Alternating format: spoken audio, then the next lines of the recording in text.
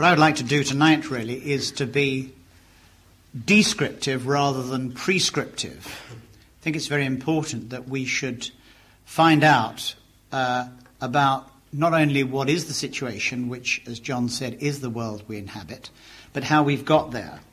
And we can see the routes by which we have got there, because I think that helps some of us understand a bit more clearly what we're up against and then develop strategies to counteract what we're up against.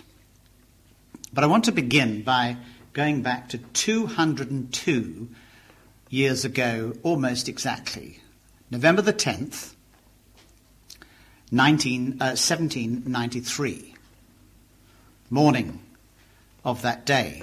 And an extraordinary event took place in the Cathedral of Notre Dame in Paris. It was the Festival of Liberty and Reason. The mayor had proclaimed this festival 3 days before. As all the officials and as the ordinary citizens entered the cathedral, they saw an amazing sight. All the Christian symbols had been covered up, and their place was taken by the symbols of a strange religion. Rising up in the nave was an improvised mountain, and on its top was perched a small Greek temple dedicated to philosophy.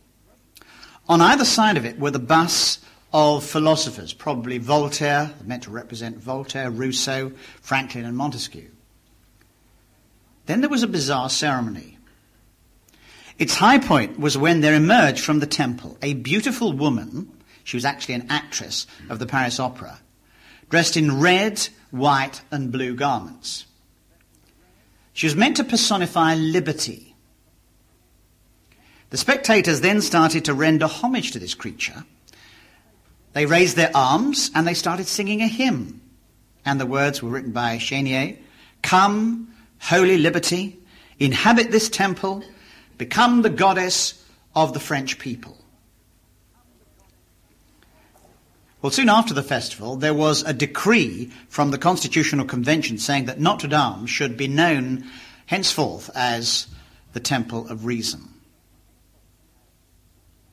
Well, as John has said, my subject tonight is optimistic humanism.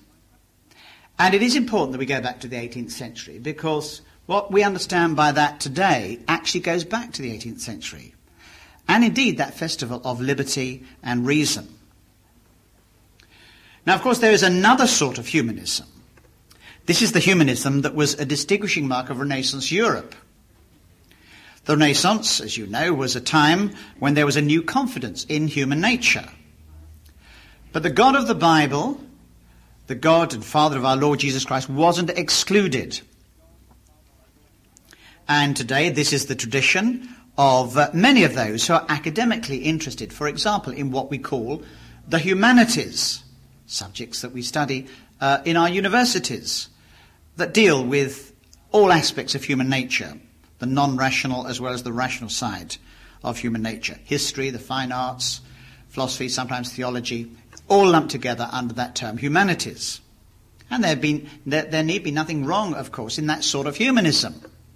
There have been outstanding Christian humanists. And C.S. Lewis was one such 20th century Christian humanist.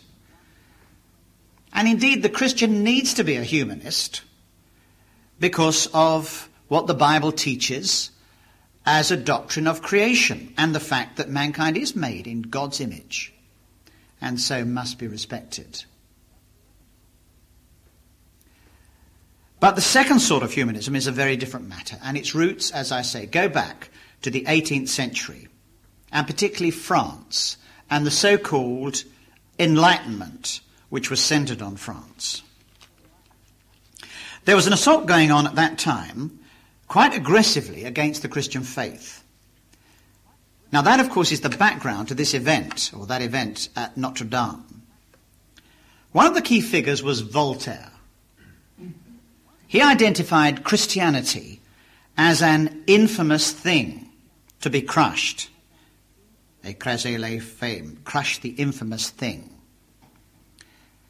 He was wanting to replace Christianity by a religion of reason, virtue, and liberty. This was a time, of course, when revolutionaries wanted to de-Christianize France. They wanted to set up a new cult, as they said, drawn from the bosom of nature. This would, from now on, be, quotes, a natural religion. So we've got to understand what's going on at this time. Parallel to the revolution in politics, there was a revolution in religion being attempted. But we need to realize, to be fair, that these religions were not all of a piece. Some were deist. That is to say, they believed in a supreme being. They were not, therefore, atheistic. But they did not believe in the God of the Bible. Deism, of course, is the sort of thing, sadly, you get from even many clergy today, I'm afraid, in the Protestant churches. It's a sort of Freemasonry religion. Here, to quote, is the Republican Creed of 1793. I believe in a supreme being who has created men free and equal, who has made them to love and not hate one another, who wishes to be honoured by virtues and not by fanaticism. So you've got deists. In addition to those, there were nationalists. They generated a religion of the Republic. They deified the fatherland. But then there was a third element. Besides the deists and nationalist cults, and there were actual cults going on, as I've illustrated from Notre Dame. This was, quotes, the religion of humanity. Now that was a phrase invented by Tom Paine, the religion of humanity. And for him, it meant a universalist faith in man and in man's ability to create, with or without God's assistance, a new kingdom of man. And this would usher in a dawn of happiness, social justice and peace. So all this was the background to what was going on in France at the end of the 18th century. Now true, all these cults collapsed with Napoleon's concordat with the Pope, for that actually restored Roman Catholicism as the state religion of France. But what is important for us is this. Things have never been the same since, in Europe or America, since this time when there was a quite unique attack on the Christian faith from the philosophers of the Enlightenment. For this is the period we're talking about. Now, the best way to see the difference between Enlightenment deism and creedal Christianity is to listen to Tom Paine in his 18th century book, The Age of Reason. He says this. This is a quote from Paine. I do not believe in the creed professed by the Jewish church, by the Roman church, by the Greek church, by the Turkish church, by the Protestant church, nor by any church that I know. My own mind is my church. Will you immediately put that against the Bible and the church's creed? The creeds of the church. You can see then immediately that this view of Tom Paine is not from the Bible or the Apostles' or Nicene creeds. It is, of course, totally from himself. But the most significant conflict between the Christian faith and this embryonic humanism was over anthropology, the understanding of man and human nature in its essence. Because the Bible clearly teaches that human nature is fallen. Sin is real, and until that is dealt with, there is no hope for man. And that is why the cross of Christ is so central, and why we must know that there on the cross, Christ actually bore our guilt. And that is the only way to forgiveness of sins and to be truly human and living as God intended. But nothing was more anathema to the deist, and indeed to the Enlightenment as a whole, than the doctrine of original sin. It was an obsession with Voltaire. He attacked the great Pascal for his talk about sin time after time. He called him, that's Pascal, Voltaire called Pascal the sublime misanthrope. Let me quote Voltaire from his Philosophical Dictionary. We are told that human nature is essentially perverse, that man is born diabolical and wicked. Nothing could be further from the truth. Man is not born wicked. He becomes wicked as he becomes sick. And Voltaire actually blamed Augustine for this doctrine. Voltaire said, this is what we should say to each individual person. You are born good. See how frightful it would be to corrupt the purity of your being. Remember the dignity of man. And you see what was happening. At a stroke, Voltaire was rendering, or so he thought, the atonement unnecessary. And of course, Christ is unnecessary. So before you know where you are, the Enlightenment is into multi-faithism. This is where it all comes from in the modern period. The one Catholic Church now has to embrace the whys of the whole world, from Peking to Paris. And as the great Enlightenment poet, the poet of deism, Alexander Pope, put it so elegantly, Father of all, in every age, in every clime adored, by saint, by savage, and by sage, Jehovah, Jove, and Lord. Alexander Pope was the complete Enlightenment humanist. And some of you remember the words that he penned on another occasion. The proper study of mankind is man. But in the final analysis, this deism of a humanistic sort failed. It never really became a substitute for the Orthodox Christian faith. And this was undoubtedly due to the effects of the evangelical revival in England in the second half of the 18th century and into the earlier part of the 19th century, because deism neither held the masses nor did it actually hold the intellectuals. Many of the intellectuals moved from deism to an extreme skepticism or even atheism. Voltaire, in fact, was getting more and more atheistic. And the group around the notorious Baron de Holbach in Paris went far beyond Voltaire. This was, in fact, a dogmatic atheism come nature worship. Holbach prayed to nature as though she was a goddess. I quote, "O nature, sovereign of all being, and you her adorable daughters, virtue, reason and truth, be ever our only divinities." Now, along with this dogmatic atheism went, of course, a skepticism about absolutes of any sort in the universe. Diderot, he was another of the key players at this time, saw everything in nature, including man's ethical ideas, as in a state of flux. He was a relativist, in fact, one of the very first thoroughgoing relativists, which, of course, is the common currency for today. This is where the modern relativism actually comes from. He argued that not only man's ethical ideas are relative to the structure of his body, but also that they're relative to his changing experience and social needs. Then there was Rousseau. They're all different. It's a kind of mood that's going on at the time of the Enlightenment. Rousseau was far more mild, and that is why he's been far more dangerous.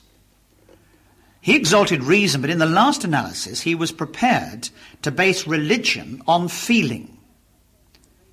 And a whole new way of doing theology comes from this source. Rousseau makes his Savoyard vicar say this, and I quote, "Feeling precedes knowledge. The decrees of conscience are not judgments, but feelings. Although ideas come from without, the feelings by which they are weighed are within us. Too often does reason deceive us. We have only too good a right to doubt her, but conscience never deceives us. She is the true guide of man. It is to the soul what instinct is to the body. I feel God in myself." This is this retreat from reason to feelings. Voltaire actually was more objective, but Rousseau ultimately was subjective. But for reasons like this is why the age of the Enlightenment was actually an age of faith. It was, of course, faith in man, it could or could not go with a sort of vague belief in a supreme being. But essentially, it was religious in believing in man, whatever else you believed in. And it was therefore religious humanism. As I say, might or might not be combined with some sort of faith in a supreme being. Actually, in the 18th century, it usually was combined with a faith in a supreme being. But this was not necessary to it. Fundamentally, there were two sides to this humanistic faith. And both strands led to its becoming optimistic humanism. First, there was a belief in man's power. That is, in his greatness, in morality, or at least his ability to grow in virtue. And also his power to understand the laws of nature, and so to be technologically efficient and competent. There was also the belief that you could engineer society as well as things. And as one historian has put it, there was a belief in the ability ultimately to reduce all life and all history to a rational plan. In a word, to accomplish in time what had previously been considered to be the work of eternity. To carve out on earth a great kingdom or empire of man, morally better and intellectually superior to anything that had gone before.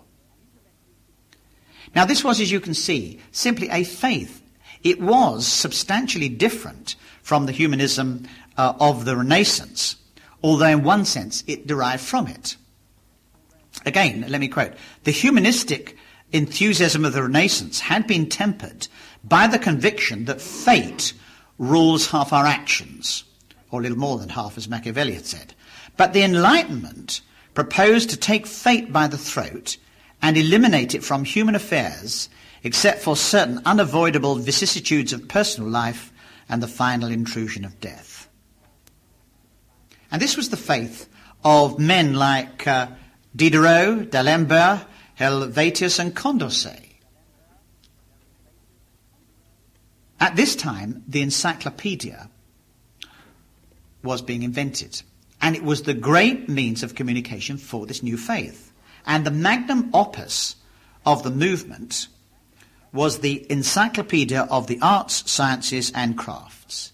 And Diderot and D'Alembert were the co-editors. This was, in fact, a 28-volume digest of knowledge, scientific knowledge, technical knowledge, as it then was. It was the age's greatest symbol of the new humanistic faith in the power of man. It was, in fact, a summa to put alongside Thomas Aquinas' Summa Theologica. This was, in fact, a Summa Humanistica, if we may coin the phrase. Thomas focused on God, Thomas Aquinas, as, of course, did Calvin in his great institutes. The encyclopedia focused on man. As I've been indicating, you would not expect the encyclopedia to be totally atheistic. Indeed, in a preliminary discourse, D'Alembert refers to a God who, he says, must hold the first rank among spiritual beings by virtue of his nature and by the need which we have of knowing him. Below this supreme being are the created spirits of revelation, of which revelation teaches us the existence. Next in order comes man. But he then goes on to complain of the despotism of theology.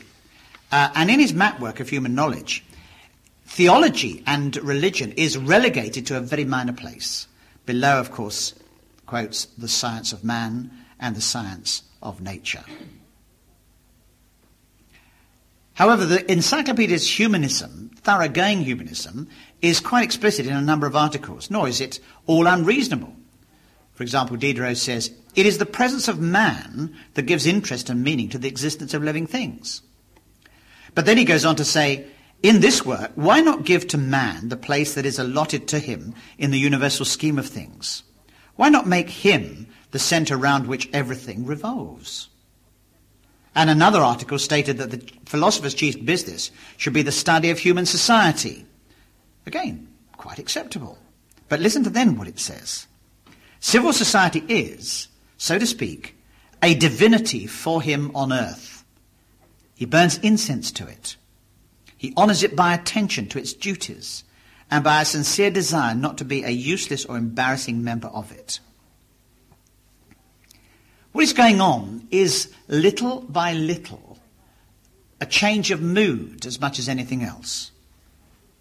Behind the whole encyclopedia was the belief in scientific and technological progress. Its danger was not that it was anti-God, but that God was being edged out. This in turn led to the new belief in salvation by education. The tax collector Helvetius, in his treatise On Man, published in 1772, believed, in fact, that you could engineer society itself. And this was going to have profound subsequent effects. With Locke, he believed that a child was born with a mind like a blank sheet, sort of tabula rasa.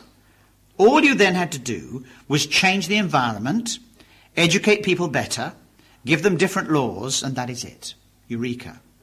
The kingdom of heaven. This is in fact what he said. Education makes us what we are. A different government gives us by turns to the same nation a character noble or base. The almost universal unhappiness of man and of nations arises from the imperfections of their laws and the too unequal partition of their riches. Here is the belief in education and legislation that is the modern faith of the Western world in a nutshell. And this is where it all starts. Well, that was the first strand of this humanism, belief in the power of man. The second strand was belief in the dignity of man. Now, had this not been an ingredient, Helvetius behaviorism would have reduced mankind to a machine and probably would have not got very far and certainly wouldn't have claimed any allegiance. But an incipient utilitarianism, this is the desire for the greatest happiness of the greatest people, meant that power was not an ultimate value. Rather, happiness was the ultimate value. That's what they were going for. That's what they were trying to sell to people. The bettering of the human condition. Now, of course, it's question-begging what counts as better. But these folk had no doubts. In the 18th century, the Enlightenment humanists said it was material comforts. Nor can you blame them over that, when the many and the masses were suffering abject poverty and degradation. This was a fine strand of social justice. And here, we need to note they were unlike the Renaissance humanists, because few of them would actually have had a vision of general happiness measured in terms of legal security and improved living conditions for all, which is what was part of the Enlightenment agenda. And at this point, they stole a march on the contemporary church and the generality of Christian people. These 18th century humanists had a level of indignation at the social order that has to be acknowledged. Now, no doubt this was because the church was so corrupt and not doing its stuff. They were indeed the first to major on social justice rather than practical social work. And a new word was coined at the time, beneficence. In contrast to charity, this emphasized not so much giving to the poor as attacking social abuses. Now, Condorcet said that they were now a class of men who protested against, quotes, all the crimes of fanaticism and tyranny. They sought to bid kings, I quote, captains, magistrates and priests to show respect for human life, laying to their charge with vehemence and severity the blood their policy or their indifference still spilled on the battlefield or on the scaffold, and finally taking for their battle cry, reason, tolerance, humanity. And again, to be fair, these humanists were in the forefront of human rights and civil liberties. The Italian philosopher Beccaria wrote a famous essay on, quotes, crimes and punishments. This was 1764. And he attacked the inquisitorial violence of the church and all the executions that were going on for religious causes. He visited the prisons in Milan, and he hoped for a day when, quotes, compassion and humanity shall penetrate the iron gates of dungeons. We have to understand why there was a level of credibility to some of these most bizarre notions that were going around. Because there was a concern for the suffering. So these two strands were woven together with these humanists. The belief in the power of man, but also a belief in the dignity and the nobility of man.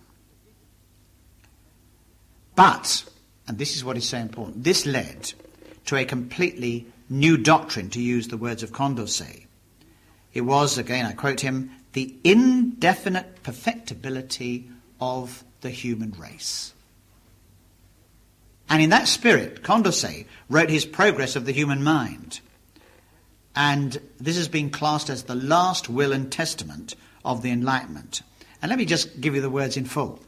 No bounds have been fixed to the improvement of the human race. When you talk about the Enlightenment, this is what we're talking about. No bounds have been fixed to the improvement of the human race. The perfectibility of man is absolutely infinite. Everything tells us that we are approaching one of the grand revolutions of the human race. Now, Condorcet knew, of course, that at present the world was not where it should be. He knew there were still crimes and injustices in abundance. So how did he adjust to the evils of the present? It's amazing, really, and with hindsight it looks pathetic, but these were his famous words. It is in the contemplation of this picture of posterity, posterity is the key concept, that the philosopher finds his true recompense for virtue. The contemplation of this picture is an asylum in which the memory of his persecutors does not follow him. An asylum in which, living in imagination with mankind re-established in its rights and in its true nature, he can forget mankind corrupted and tormented by greed, fear, envy. It is in this asylum that he truly lives with his fellows, in a heaven which his reason has created, and which his love of humanity embellishes with the purest joy. Now, something very sad is going on here. What is happening is that the humanists are substituting the expectations of an earthly golden age, the hope of what succeeding generations will become, they're substituting that for, of course, the hope of heaven, the true hope of heaven. And in fact, Diderot was quite explicit. I quote, that posterity, he said, is for the philosopher what the other world is for the religious. Well, this then is your genuine, optimistic humanism. And that's the seedbed for what we live in now. We must move on. And we move on 100 years. Because this optimistic humanism, in one sense, never really took off. It has had huge influence in the ideas that it spawned, but it never really took off. It certainly didn't reach the masses. It was a mixture of the good and the bad. And in digression, the reason why it has come through to the 20th century is because of the, quotes, the intelligentsia, which was the kind of cafe inhabiting class in France at the end of the last century, which has been the, as it were, the stream that has fed a lot of these ideas into what Peter Berger and others call the new class, the current educational empire, the media, the therapeutic services, through educational institutions, teacher training colleges and all the rest of it, when suddenly it's to do with the way the technology of the modern world, which gave rise to this humanism, has expanded the needs for education. And when you have such a large educational kind of constituency, or rather the whole of the world, or the Western world, needing to be educated, you've got to have people teaching them. And I don't know if any of you, some of you are teachers and some of you may have lectured in universities, but I can remember that you just have to teach those kids something, or the students. I mean, you've got lectures in front of you. And where do you go for material? I mean, you've got some things you want to communicate, but you've got a period and you've got to fill them. Well, you just go to the books. What are the books? There they all are, in France. That's where the whole Western intellectual tradition, which wasn't overtly Christian and theological, was located. It's quite amazing how the influence of these ideas has actually percolated through kind of systems and structures in the 20th century. But at the time, they actually were very, very minimal, or rather in their significance. They didn't reach the masses. And of course, what they were teaching was a mixture of good and bad. We need to realize that, as I hope I'm explaining. Its philosophy was really a matter of wishes, offering, sadly, false hopes long-term that could only lead to disillusionment. And obviously, it's anti-Christian. This goes without saying, it's so obvious. Though it's deism, this is what we need to realize, the deism gave it credibility with the undiscerning. And in the churches in the 18th century, I mean, there was nearly a collapse of the entire Christian church to deism. In the same way as today, you're seeing all the mainline churches collapsing under a kind of modern secular humanism. You know, just reinterpreting the gospel in these terms. This is exactly what happened in the 18th century. That's why, of course, there was such a need for the evangelical revival. But we do have to realize that they did bring some humanitarian challenges. And in that sense, it was the case of the children of this age being wiser than the children of light. But, of course, it was only when these humanitarian challenges were married with evangelical religion that you actually got effects. Because it was actually, members of the Enlightenment were actually attacking slavery before Wilberforce, but it was Wilberforce who had, as it were, the motive, the power, the energy, and everything that went with the gospel to get the thing through. And, as you know. But 100 years later on, let's get back. What do you find? 100 years after all this. In 1882, I don't know if you've heard about this last week, but Nietzsche is writing the parable of the madman. Now, in the parable, the madman rushes into the marketplace and cries out, I quote, "I seek God. Where is God gone? I mean to tell you, we have killed him, you and I. God is dead. The holiest and the mightiest that the world has hitherto possessed has bled to death under our knife. Who will wipe the blood from us?" That was Nietzsche. Now, Nietzsche was mad himself. But he was drawing attention to the fact that those who opposed the gospel, those who were disbelievers, had moved into a new phase. This was aggressive doubt, and this was aggressive disbelief. We're talking now not the end of the 18th century, we're talking now the end of the 19th century. Now, earlier in the mid-19th century, 1859, John Stuart Mill had described England as destitute of faith, but terrified at scepticism. In 1879, John Henry Newman, who became an Anglican, who became a Catholic, Cardinal Newman, warned against the great apostasy that he saw taking place in all the countries of the Western world. And that apostasy was, he says, liberalism in religion. And by liberalism he meant, I quote, the doctrine that there is no positive truth in religion, but that one creed is as good as another. That was 1879. Gladstone, the Prime Minister, put the Annus Horribilis as 1872. He said this in that year, I quote, "I doubt whether any such noxious crop has been gathered in such rank abundance from the press of England in any former year of our literary history as in this present year of our redemption. It is not only the Christian Church or only the Holy Scripture or only Christianity which is attacked. The disposition is boldly proclaimed to deal with root and branch and to snap utterly the ties which, under the still venerable name of religion, unite man with the unseen world and lighten the struggles and the woes of life by the hope of a better land." That's Gladstone. Nor was it just people like Gladstone, because you had people like Matthew Arnold who saw that there was, as he put it, a revolution in thinking about religion taking place. Everywhere, he said, there was the spread of skepticism. And no longer, this was what they saw as significant, no longer had the Christian faith a hold on the masses. Now this, of course, was the period of the growing debate between religion and science.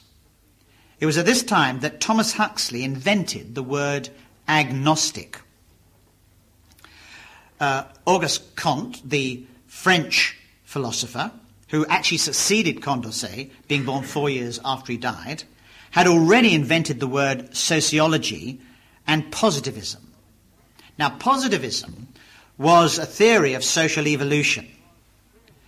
Comte argued that society went through 3 stages. First, there was a theological stage, or fictitious stage, as you put it. Then there was the metaphysical or abstract stage, and last there was the scientific or positive stage. And Comte was trying, as he thought, to get society to move from the metaphysical, the abstract, the theorizing stage, having forgotten all the theology and you could get rid of that. You're now in that middle stage. He wanted to get society from the abstract stage to the scientific. And when he tried to develop a quasi-church to promote his views, which he did, because this is religious, Huxley called it Catholicism minus Christianity. Well, with all these ideas in the air, it is not surprising that in 1851, a freethinker, George Hoylake, wanted less alienating terms than infidel or atheist. Very important, this. This is a very common ploy, to change the language, to slide something else in so no one knows what's going on. You know, this happens today with, you take feticide and you call it abortion. You take buggery and you call it gay sex. You call fornicators sexually active. Exactly the same thing. And he took these words. There was infidel, quite clear what that meant. Atheist, quite clear what that meant. And so what he discovered and coined in 1851 was the word secularist. And in 1851, he helped found the National Secular Society. Now, when Gladstone referred to that noxious crop gathered from the press of England, he had in mind 3 books. One by Herbert Spencer, one by David Strauss, and the other by Winwood Reade. Now, Spencer is important in this whole our thinking on optimistic humanism, because he was the great champion of evolutionism. Now, evolutionism was and is a view of society that sees society continually improving itself, learning from its mistakes. Auguste Comte, had an evolutionary view of society, as we've seen, going from the theological to the metaphysical to the scientific. Spencer, he's the last part, he died in 1903, but he was in that last part of the 19th century. He extended Comte's ideas and took on where Comte left off. In 1867, he wrote in his Principles of Sociology that social life has a natural tendency to develop from simple to complex forms and steadily to get better. He had actually begun to develop his views before Darwin's Origin of Species actually came out. And we need to realize this. You see, Darwin didn't just kind of look at the facts and come up with his theory. He was part of a total worldview that was going on. So this is in his mind, so to speak, and he gets the facts and has to put them through this sieve. And so that's why you get evolution evolving, if I may put it that way, the way it does. It was certainly not pure science. And then Spencer later, after he read Darwin, said that Darwin confirmed his own views. And so you got from him social Darwinism. But again, it's very interesting. Spencer was not an out-and-out atheist. This is what he wrote. Listen to this. Very likely, there will ever remain a need to give shape to that indefinite sense of an ultimate existence, which forms the basis of our intelligence. We shall always be under the necessity of contemplating it as some mode of being, that is, of representing it to ourselves in some form of thought, however vague, and we shall not err in doing this, so long as we treat every notion we thus frame as merely a symbol, utterly without resemblance to that for which it stands. Well, you can hear echoes of that, can you not, in the remarks of the former Archbishop of York and David Jenkins, the Bishop of Durham, in the way they talk about symbols relating to the realities of the faith. Where does it all come from? There's this lineage, how we need to realize it. You see, humanism, as Spencer embodies it and propounds it, is a religion. And we must insist upon this. The word secular is very clever. It makes people think that secularism, which in practice means humanism today, is not a religion. And so humanism is not a religion. And so the current shibboleth of our educators, liberal churchmen and media gurus, claiming that it is more neutral being a humanist than a Christian, are quite false. Well, that is, if I may put it, the second period of humanism. Let's now move to the present, the world in which we inhabit. And we go to 1933. Interestingly enough, that coincides with the rise of Hitler. And in 1933, which shows you the decadence of the entire Western world, you've got Hitler on the one hand, and what you've got going on the other hand is the famous Humanist Manifesto. Now, it quite explicitly identified humanism as religious. There was no actually hiding the fact anymore. What it deplored was, I quote, the identification of the word religion with doctrines and methods which have lost their significance and which are powerless to solve the problem of human living in the 20th century. Now, among the major theses of its own religious humanism were the following. Let me quote this is from the manifesto. Right. Religious humanists regard the universe as self-existing and not created. Humanism asserts that the nature of the universe depicted by modern science makes unacceptable any supernatural or cosmic guarantees of human values. That's no absolutes. That's a kind of relativism on morality. Religious humanism considers the complete realization of human personality to be the end of man's life and seeks its development and fulfillment in the here and now. That's a very interesting one, because at the time no one saw the great significance in that.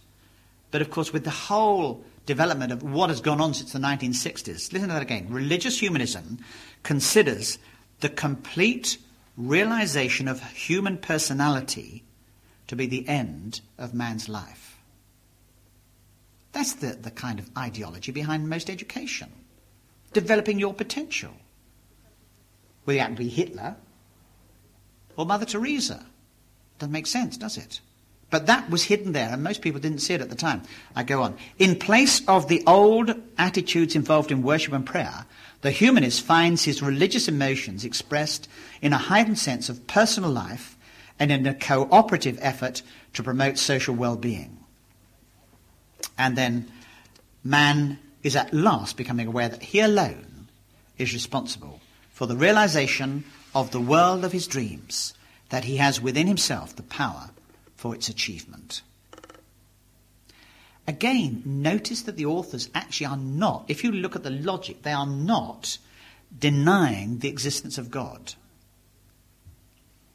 Now, there's a silence, but it leaves a kind of chink for the possibility to be open. But the whole drift of what they say is to deny that trusting God could have any practical effect whatsoever. Whether or not God is thought to exist, man must, they imply, live as if he did not exist. So note that relativism, the moral values with no supernatural or cosmic guarantees. Morality, the only morality that you can have is based on human experience. There's no absolutes. And then that phrase, the complete realization of human personality, which was subsequently so significant in the 60s and following. Now, this human manifesto was generally ignored. The authors actually are now forgotten. But the giant of the group, and in fact the principal author of the document, was none other than John Dewey, the philosopher and educational theorist who has personally shifted the entire mass, if I may put it that way, of Western education into a humanist direction. This manifesto certainly reflected his views, and through this document he was able to disseminate them widely and strategically. 40 years later, there was a second Humanist Manifesto, 1973. There was nothing substantially new about it, except that this is more aggressively against traditional religion. The 1993 edition, interestingly also, had ignored and admitted sex, to deal with the matter of sex. The 1973 document decides to come clean. And it says quite a bit about it. I will only quote one bit, where it says, in the area of sexuality, we believe that intolerant attitudes, often cultivated by orthodox religions and puritanical cultures, unduly repress sexual conduct. And they go on, short of harming others or compelling them to do likewise, individuals should be permitted to express their sexual proclivities and pursue their lifestyles as they desire. Again, this is the kind of normal way that educationists encourage people to think, and the sort of morality that they try and teach. The signatories, actually, of this second document included Anthony Flew, A.J. Ayer, Francis Crick, Andrei Sakharov, Ising, Joseph Fletcher. He was, some of you know, an Episcopalian clergyman, the proponent of situational ethics, and Betty Friedan, the feminist. Now, the influence of these documents has been out of all proportion to their size, to either the size of the groups that have actually been responsible for them, or for the distribution of the documents, which was pretty minimal. It is, as I said earlier, with regard to the first phase of the humanistic movement, in the second, the modern humanistic movement, in the Enlightenment, it is that they have fed the values of what Peter Berger and others call the new class, or the knowledge class. And thus, they have had a critical toehold in the training of our educators themselves, and then obviously the people who are educated. As James Hitchcock says, quite perceptively, many people imbibe their message without realizing that it is the creed of a particular movement at all. But the humanists have cleverly preempted the vocabulary of freedom. All we want is the right to believe our own creed, as we concede to you the right to believe yours. This is quoting. Let us do away with all forms of intolerance. Yet in practice, as the Human Manifesto 2 particularly shows, humanists are intolerant of religious beliefs. Paul Kurtz, the editor of the Humanist magazine, says, humanists cannot, in any fair sense of the word, apply to one who still believes in God as the source and creator of the universe. Christian humanism would be possible only for those who are willing to admit that they are atheistic humanists. It surely does not apply to God-intoxicated believers. He goes on to say that humanism is squarely in opposition to movements which seek to impose an orthodoxy of belief or morality. So much for freedom for everyone. I must conclude. We must, as Christians, oppose this sort of optimistic secular humanism. Its history is complex. We need to know its roots to enable us to develop appropriate strategies to defeat its current influence. But we ourselves must never be anything other than Christian humanists. And we shouldn't therefore be frightened of the word humanist. In the same way, if I may say, we shouldn't be frightened of the word liberal. Sadly, liberal is someone theologically we want to have nothing to do with, but we should be truly liberal. We should be free. We are free. The gospel is the gospel of freedom. And indeed, true liberality is where you do recognize constraints. Same way as a bicycle wheel can only be freewheeling freely if it's held in by the hub nuts. And in the same way, you have to have restraints in life. And in the same way with humanism. Let's not surrender these terms to people who are the very opposite of humanizing long term. Whatever their good intentions, the results are, of course, a dehumanizing of society and culture. No, We need to be Christian humanists because God has made humankind, God has made mankind, God has made each one of us. This is a good world, but fallen. How we need to recover, therefore, a sense of sin. But that is not dehumanizing. That is the only way to a true recovery of how God intended us to be. And that is why the true humanist preaches the cross of Christ and is interested at the same time in the wonderful world God has put us in. And as I said earlier, there have been outstanding Christian humanists. C.S. Lewis was such a 20th century Christian humanist. Indeed, the Christian needs to be a humanist because of the doctrine of creation and the fact that mankind is made in the image of God and so must be respected.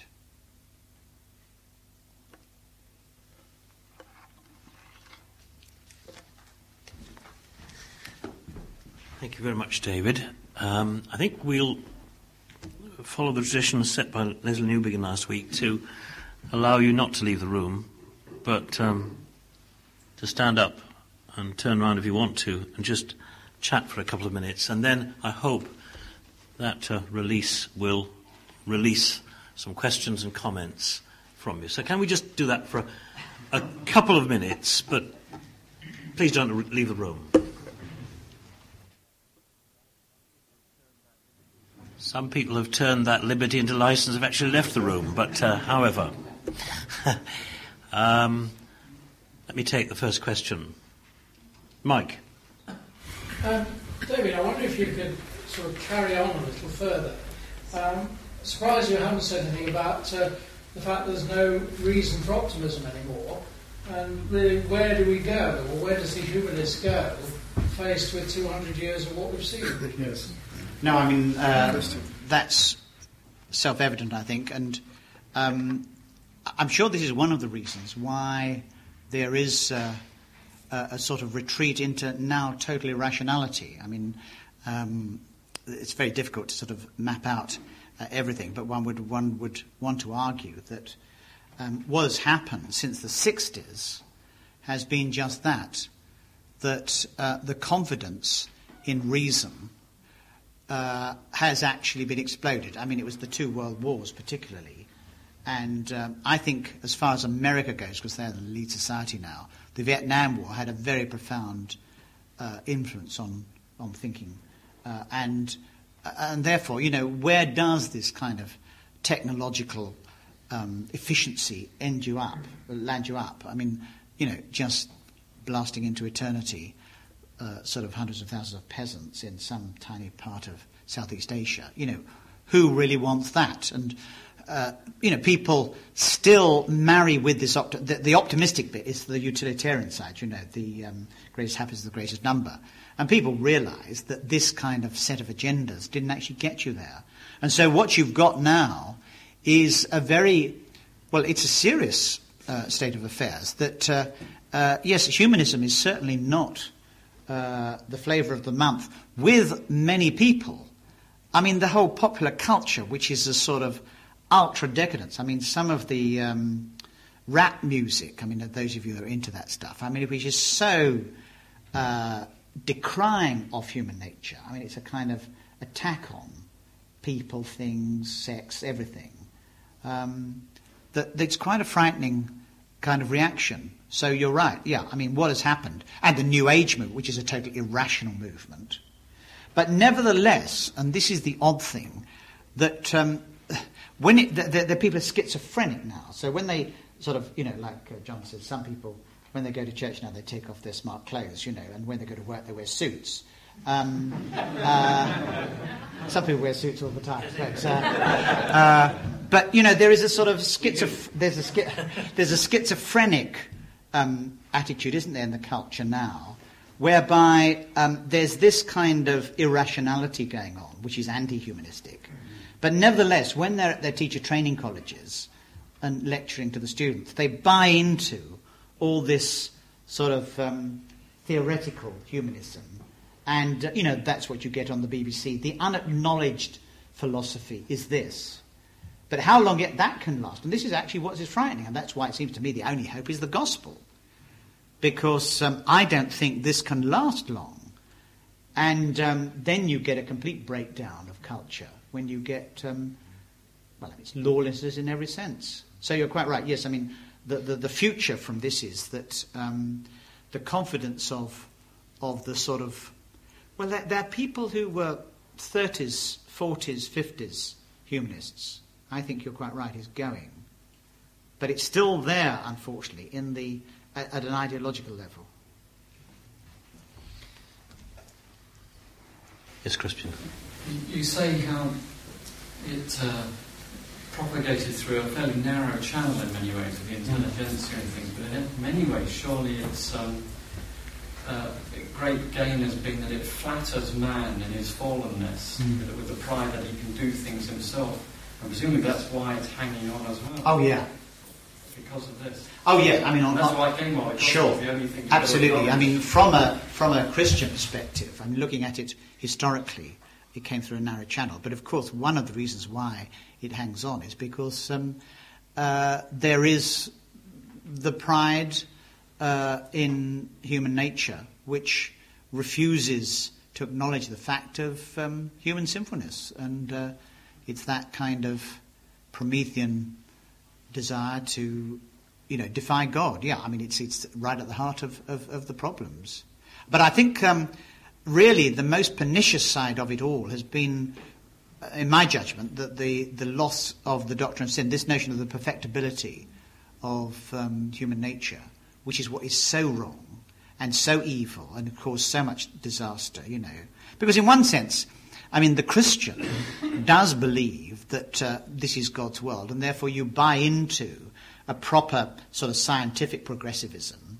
That is all part of the Christian agenda, and hence a lot of the people who have been in the forefront of that have been Christian. But it's once you get, it's the loss of a doctrine of sin, really, is at the heart of everything. That if you believe that, in fact, we are perfectible as we are, which is the heart of the Enlightenment. The Enlightenment has sort of a number of planks, but it's the Deus one, that God, if he exists, never interferes. So that's why you don't have miracles, right?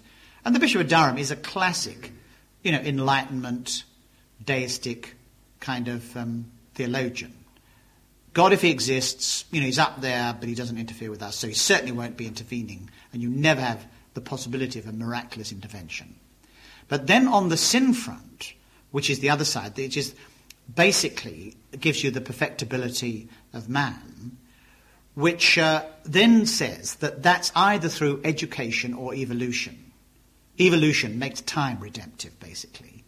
Education just means we can redeem ourselves.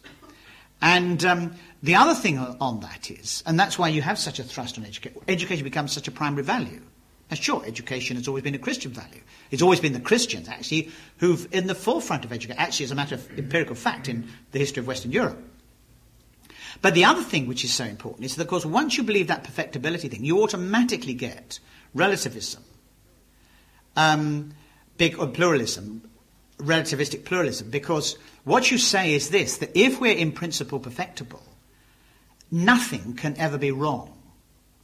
And the whole notion of being able to talk about right and wrong goes out the window. And then what happens is, you see, that you can say, because, in principle, everybody is right. In principle. What is. And in fact, Leibniz actually said that. What is right. And if you've got that kind of mood and that kind of view, you can say for yourself, for me, for instance, for me it's not right to be homosexual. But I can only say that for me. But, for you, I can't say you're wrong if you want to be. Do you follow? And equally, that's on practice and ethics, but equally on the ideas front, it follows that no one can be false as well as or particularly true. And so you can say, now my views are that, the Christian faith is true. And I can say that for myself. But I can't say of anyone else that in principle you are actually in error, because we're all perfectible. Do you see, inherently there's this goodness. And all I'm saying is there's this kind of thrust through this whole philosophy to a kind of relativistic position, and also this inability to say anything is wrong or anyone is in error. And you see, that's what you get, sadly, with all these bishops today in the Church of England and the other denominations, just as bad. Because you'll notice people will witness to themselves saying, I believe this, I want to tell my story. This is the jargon they use. But what they won't do is say, and they may affirm even the uniqueness of Christ, but they still refuse to say someone else is wrong. It's this sort of paralysis which has come through this whole Enlightenment, optimistic, humanistic tradition. It's a paralysis that stops anyone saying anything is wrong or false. It's a kind of psychological block. And I don't know if you noticed that, but I mean, it goes with this relativizing approach to life. It allows you to be affirmative, but not to be denying. Yeah, the question is... I just wanted to ask if we thought the main difference between secular humanism and Christian humanism is that in secular humanism, people assume that evil in people is created by the society they live in, and in Christian humanism we tend to assume that evil in society is created by the people who live in it. Absolutely, yes. I mean, all these, in one sense, all these debates are playing out debates and issues that are there from, sadly, the fall. But you're quite right. I'm sure that's right. It's a package, that, though, and this is a terribly important one. It's to do with where is evil located. And you see, the Bible makes it quite clear, and Jesus makes it quite clear that, as he says, we read much of, out of the heart of man proceeds evil thoughts. You know, lust, adultery, all the rest of it, murders, and so forth. Whereas what a lot of people want to do is locate evil in the external environment. You know, your upbringing, your social circumstances, and so forth. Now, the Bible makes it quite clear, but very soon in the history of the church, indeed by the time of Augustine, Pelagius was a heretic who actually denied original sin and was, in that sense, an early optimistic humanist. But he located evil, not in the human heart, which is where Augustine wanted to be located, but actually externally. And that fight is going on all the time. And sadly, in my judgment, you get it today in the churches. Now, it's not to say that the external circumstances and the environment mustn't be attended to, because you must. And indeed, maybe you have to start attending to the external circumstances to get to the heart. But the question is, you know that at the end of the day, the root problem is not those external circumstances, but in the heart. And until you realise that individuals are the source of, damaging the world in which we live, you won't get anywhere. And I think you're right in that. But it's a battle that has to be fought, because Christians so easily get sucked into sort of social gospels, which is saying that what the gospel is all about is changing society. Now, of course, the gospel is concerned with society, and the gospel wants, Jesus Christ wants society to be changed. So you have a wide kind of overall agenda, but in terms of your strategy, unless you go to the heart of the problem, which is the individual, you'll never get that change of society. So a Christian humanist and someone who's following the Bible is concerned for everything, the whole of life. But you have the sense to realise that you follow Christ's kind of diagnosis and go for the root problem first of all. But you're quite right. But it's a battle that has to be fought. And actually, it's so insidious that. And sadly, you get evangelicals, quotes, or, orthodox people who gradually shift. And, instead of preaching the gospel and seeing salvation from sin through the cross, new birth by the Holy Spirit as the centre of everything, they start going out into kind of social action as being really what the gospel's all about, which is very dangerous, because one wants to be involved in that. And if you're preaching the gospel, you must be involved in social affairs. But you must realise that you can't have that as that's the consequence, that's the fruit. It's like works and sanctification. You must work for sanctification. You must work for holiness. But that is the fruit of being justified by being accepted by Christ freely, with you contributing absolutely nothing to your salvation. It's so critical that. Yes, thank you. Good point. Yes. You mentioned people like Locke and Rousseau and Montesquieu, and I'm not quite sure to what extent you were suggesting that these were the architects of secularism or humanism. But these people are associated, as we all know, with the fundamentals of democratic forms of government and so on. Do you think there is a connection, or to what extent do you think there's a connection between our modern democratic philosophy, the underlying principles of modern democracy, and the optimism which you described tonight? Do you, for example, believe that, while you mentioned that the modern education is underpinned by optimism, that the same can be said of democracy? And if so, what do you think is the future of democracy? That's a very good point, but it's very critical because, and this is where America comes in, because as you're aware, that a lot of the American experiment was motored by the Enlightenment and a lot of this thinking. But the interesting thing about America was, and this is the way God overrules even the wrath of man turns the wrath of man to praise him. That I think you're quite right that it's republicanism, straight, naked republicanism. That because actually the strong Christian basis, not least the Congregationalist basis, a range of kind of Christian cultures that were in America, which were as decadent, after their first phase of enthusiasm, they all got woolly and all the rest of it. Nevertheless, I think that there was a check on the naked, as it were, what you might have got a Marxist, kind of communistic kind of republicanism, was the gospel, and not least the work of Whitefield and Jonathan Edwards, the great revivals, which are all going on at the same time. And you see, what you had in America, unlike France, was actually those revivals. And what you had in Britain, unlike France, was the evangelical revival. And it was the marrying of these kind of Republican ideas, which, let's face it, if a lot of them are based on the way the world is, and if you believe, as I do, and as certainly as Calvin believes, that God is over all, and there's common grace as well as saving grace, and that common grace is something that we're all, pagans and Christians are equally interested in. These guys are picking up bits of common grace. Well, so be it. All pass through elbow. And that's what I was saying. I think we've got to be very careful, because at certain points, the whole humanistic tradition, even the modern one, which we totally oppose, picked up some things which would certainly need to be picked up. That's why we've got to be fair in one's analysis. You've got to affirm the good bits as well as the bad bits.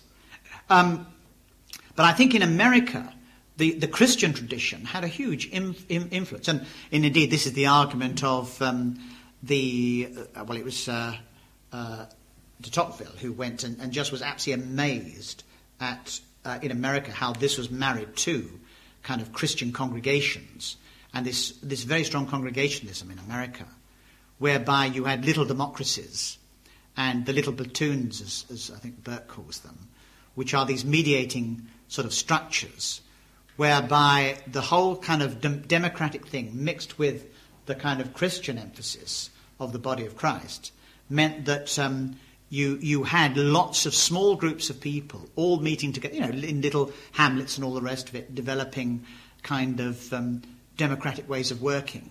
But they were infused with what you might call Christian values. And I think, quite honestly, democracy only works when you have Christian values. And once you lose the Christian values, it's very hard to see that a democracy can actually survive. Because we know what, and that's what's frightening, what is the glue that will hold it together. And, if you read Plato and on different forms of government, you get democracy moves into ochlocracy, the rule of the masses, which can be disastrous things, which happened, of course, the time of the French Revolution. Democracy, democracy implies restraint. We have the sort of model in the back of our mind of Westminster, but there are huge amounts of restraints that are in place there, which are all sort of subconscious. It's not just people getting together and doing. That's why, when you set up these countries in Africa, I was in the Sudan after leaving university, and the British try to set up democracies. You can't just do that, and what's the future? Well, going back to what I said before, unless there's a renewal of the Christian faith and the preaching of the gospel, I don't have a great deal of hope for the Western world, to be quite honest. And what I fear, personally, is, in a country like ours, is a return to, well, not a return to, but you're more likely to get fascist. I think you get fascism, really, rather than a sort of left-wing mood. There's a difference, is there?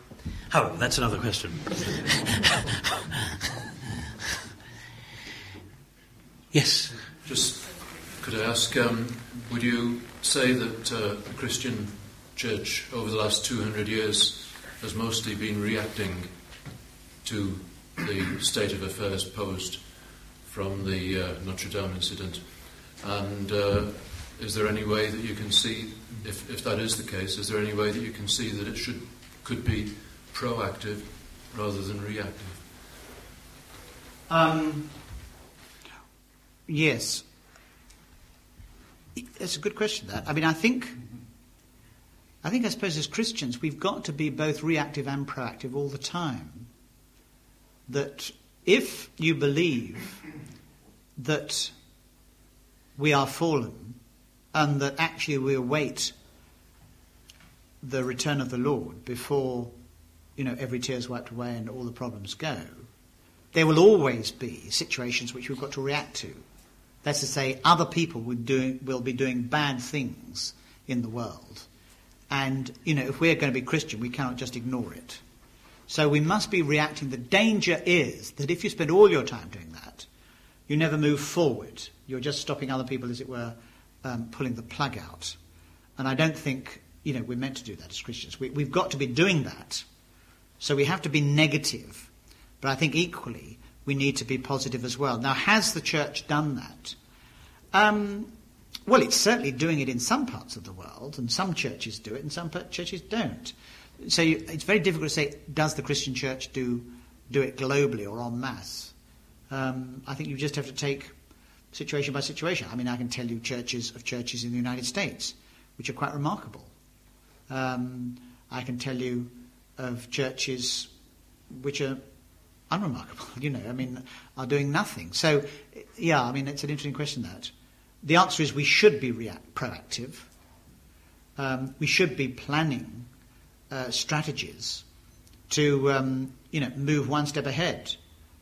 Some of us, at one stage were interested in getting a CTC going, in Tyneside, John Said Master now. Now, is that a proactive or a reactive strategy? It's in part both, isn't it? Because you're reacting because you're so fed up with what's going on around in the educational world that you decide you must proact. So the proaction is stimulated by a reaction. Yeah, that's a good question. Thank you, Howard. Any other questions? Yes? I seem to be absolutely surrounded by optimistic humanism. I hardly know where to start with questions, but I'm surprised that in what you said there's something like a kind of conspiracy theory when you're talking about a relatively small number of people in late 1700s, relatively small number of people, a cafe society, or what do you call it, the chatterers, when there seems to me to be, it seems to be far wider in politics, particularly in those times. What part did optimistic humanism play in the formulation of the people, for instance, who are seeking empire for Germany, but for all the nations of Europe? And I have a particular interest in the causes and the consequences of the Second World War. And after the Second World War, there was a great outburst of optimism about what human beings could now do, with the formation of the United Nations and things like that, and the welfare state. Once again, despite the amazing setbacks, people still believed they could take their destiny in their own hands and shape their future, and that everything was at their command. Now, you seem to be kind of blaming a cult, almost like the educators. But it seems to me in Britain, at least, the politicians have been just as much, and of left and right. Surely the Enlightenment tradition, with the idea of the Scottish Enlightenment, with the market theory itself, involves this idea that if we get the apparatus right, the whole thing will come clean. Yes, that's a big complex set of issues. But what you've got... The central thing I'm asking is about your conspiracy theory, or something like I I can't believe that's true. Conspiracy theory. I think that certain things happen which actually mean that certain kind of strands evolve. I mean, we are in the modern world, and the modern world is made up of, going back before the Enlightenment to the kind of, the development of science, in the 17th century. And then in the 18th century, what you get is this evolution of technology, married in the 19th century with capitalism, which enables technology to be kind of harnessed in new ways, which means the whole world develops, right? Now, that is the modern world, in a nutshell. The Western modern world, which is this mixture of knowledge, then technology, then kind of capitalistic sort of expertise to get the technology to make us... Nowadays we have washing machines, cars and all the rest of it.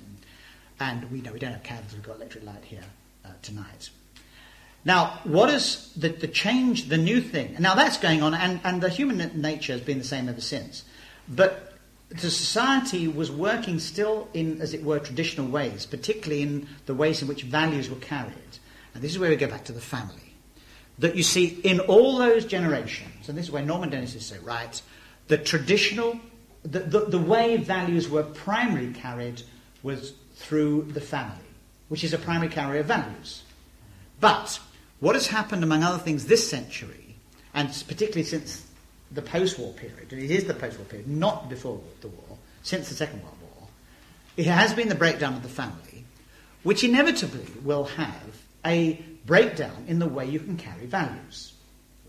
Now, going side by side with this is what I was referring to with the sort of new class theory, is that in this modern period, in the post-modern period, following on this modern period, you've had a split, this is in a nutshell, you've had a split in the middle class between kind of primary producers, goods and services and all that sort of stuff, and that includes people, doctors, who are people doing practical things, and in the jargon, people who are purveyors, on the other hand, of symbolic wisdom, let's say knowledge and ideas, not concrete stuff. So, if you produce goods and services, and the middle class is, of course, expanding because of all this technology, wealth is increasing considerably, you've had a split, and the split has come in the middle, and you've got now what is called the old middle class, but you've got this new class, knowledge class as it's called, which controls information in postmodern societies.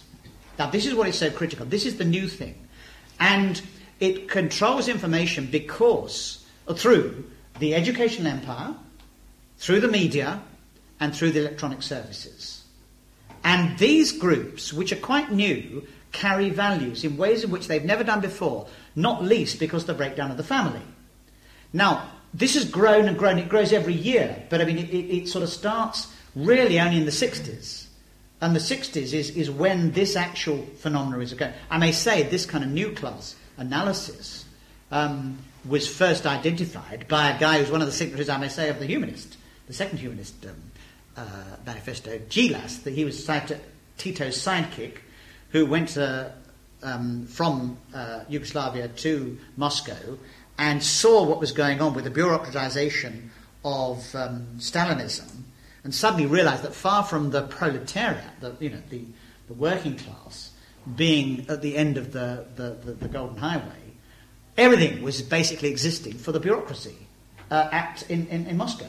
And the entire apparatus of the kind of communist empire was to feed, as it were, this vast array of bureaucrats. And they got better cars, they got better... he developed it, he wrote the book, The New Class, and it's a kind of taking up from this. Now, all I'm saying is that this is new, and it's to do with the way society... So it's not a plot, because people don't suddenly go into school teaching saying, I'm going to subvert everybody, I'm going to suddenly fish out, what Condorcet said in the blah, blah, blah, You don't do it like that. All I'm saying is that what happens is certain things are happening, and we don't realise it. And I think it's so critical we do realise what is happening. Because there isn't see, if you've got a liberal plot, it's much easier. Because you can then go and knock the guys who are causing the trouble. When what is going on is a whole host of sort of factors, you don't realise it because everybody is quite, their intentions are good. People who go into school teaching don't go into school teaching and say, I want to subvert these kids. They go in there with the best will in the world. Even the psychiatrists and the doctors who are on the therapeutic side don't go in and say, I want to mess up this person. Someone saying, I think you ought to sleep with everybody else. It's not actually wanting, in their mind, damage that person. They think, I want them to be liberal, whatever they said. Be fulfilled as a person. Do you see? There isn't a plot going on. But, nevertheless, what has happened has been that at the end of the 19th, intelligentsia was a sort of word the Russians actually invented, but they were just a tiny minority. These groups were insignificant because the main way in which values and cultures were carried were so different. But what has happened has been some bizarre groups, as I would put it, have had huge significance simply because of the way information now is spread in postmodern. Obviously, you get some guy on television who does not represent the majority of people saying something, and everybody feels, help, do I have to think that? On the homosexual issue, we know from the Wellcome survey, the Sexual Attitudes and Lifestyle survey, that 70% of all men in Britain believe that always or usually homosexual activity is wrong. That is 70%. And in the north, if you look at the breakdown, it's much higher in the north, because obviously London carries a lower weighting. All I'm saying is that is the actual reality. Now, would you think that from looking at the radio, the television? You wouldn't. You get gay programs left, right, and center. What I'm saying is that there's all sorts of ways which ideas are distorted, and I honestly do think this is a new thing, but it's not a plot. It's the way certain things happen. Yes, but there is a kind of evangelical mythology, isn't there, which sets, perhaps, as it were, the mass of ordinary people and a group of folks in the media or whatever. I mean, it was in the programme for the lectures. A lot of people have some sort of adherence to Christianity, but the world occupied by the media, politics. But that is true. I mean, when you've done social analysis, the actual values of people, for example, in the media and in education, on what they think, for instance, about homosexuality and drugs and so forth, is actually more, in simple terms, more liberal than people, who are, living in Biker, Benwell, Elsick, and so forth. I mean, that is, I'm afraid, empirically the case. I'm going to let somebody else. Yeah. I'll ask you a question. Thank you very much. The media do have enormous influence. It's in one of we're doing a course on worldviews at Emmanuel College, and to introduce it, and these are sixth formers, by the way, we asked them to sort of look at a map of the world and a map of Britain, and to guess. These are intelligent people. The number of percentage of Buddhists in Britain. A lot of people thought about 30%. Now, I was able to say there's one in Low Fells, all I'm aware of, but 30%. Is a kind of view, and you absorb this. They do just absorb it. I mean, we better stop, I think, but I fear the church actually neither reacts nor is proactive, but just sits back and absorbs. It astonishes me that so many evangelical Christians today have an unbiblical view of man and God, that they actually behave as if everyone were full Christians.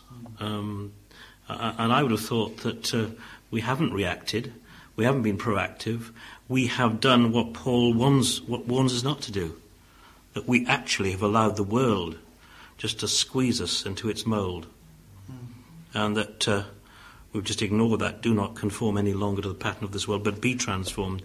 We've just not done that, it seems to me. Can I just say one further thing? I mean, I think the crunch thing is just we have to evangelise. I mean, at the end of the day, if we see that as the primary obligation of day and night, as it were, then everything else fits into place.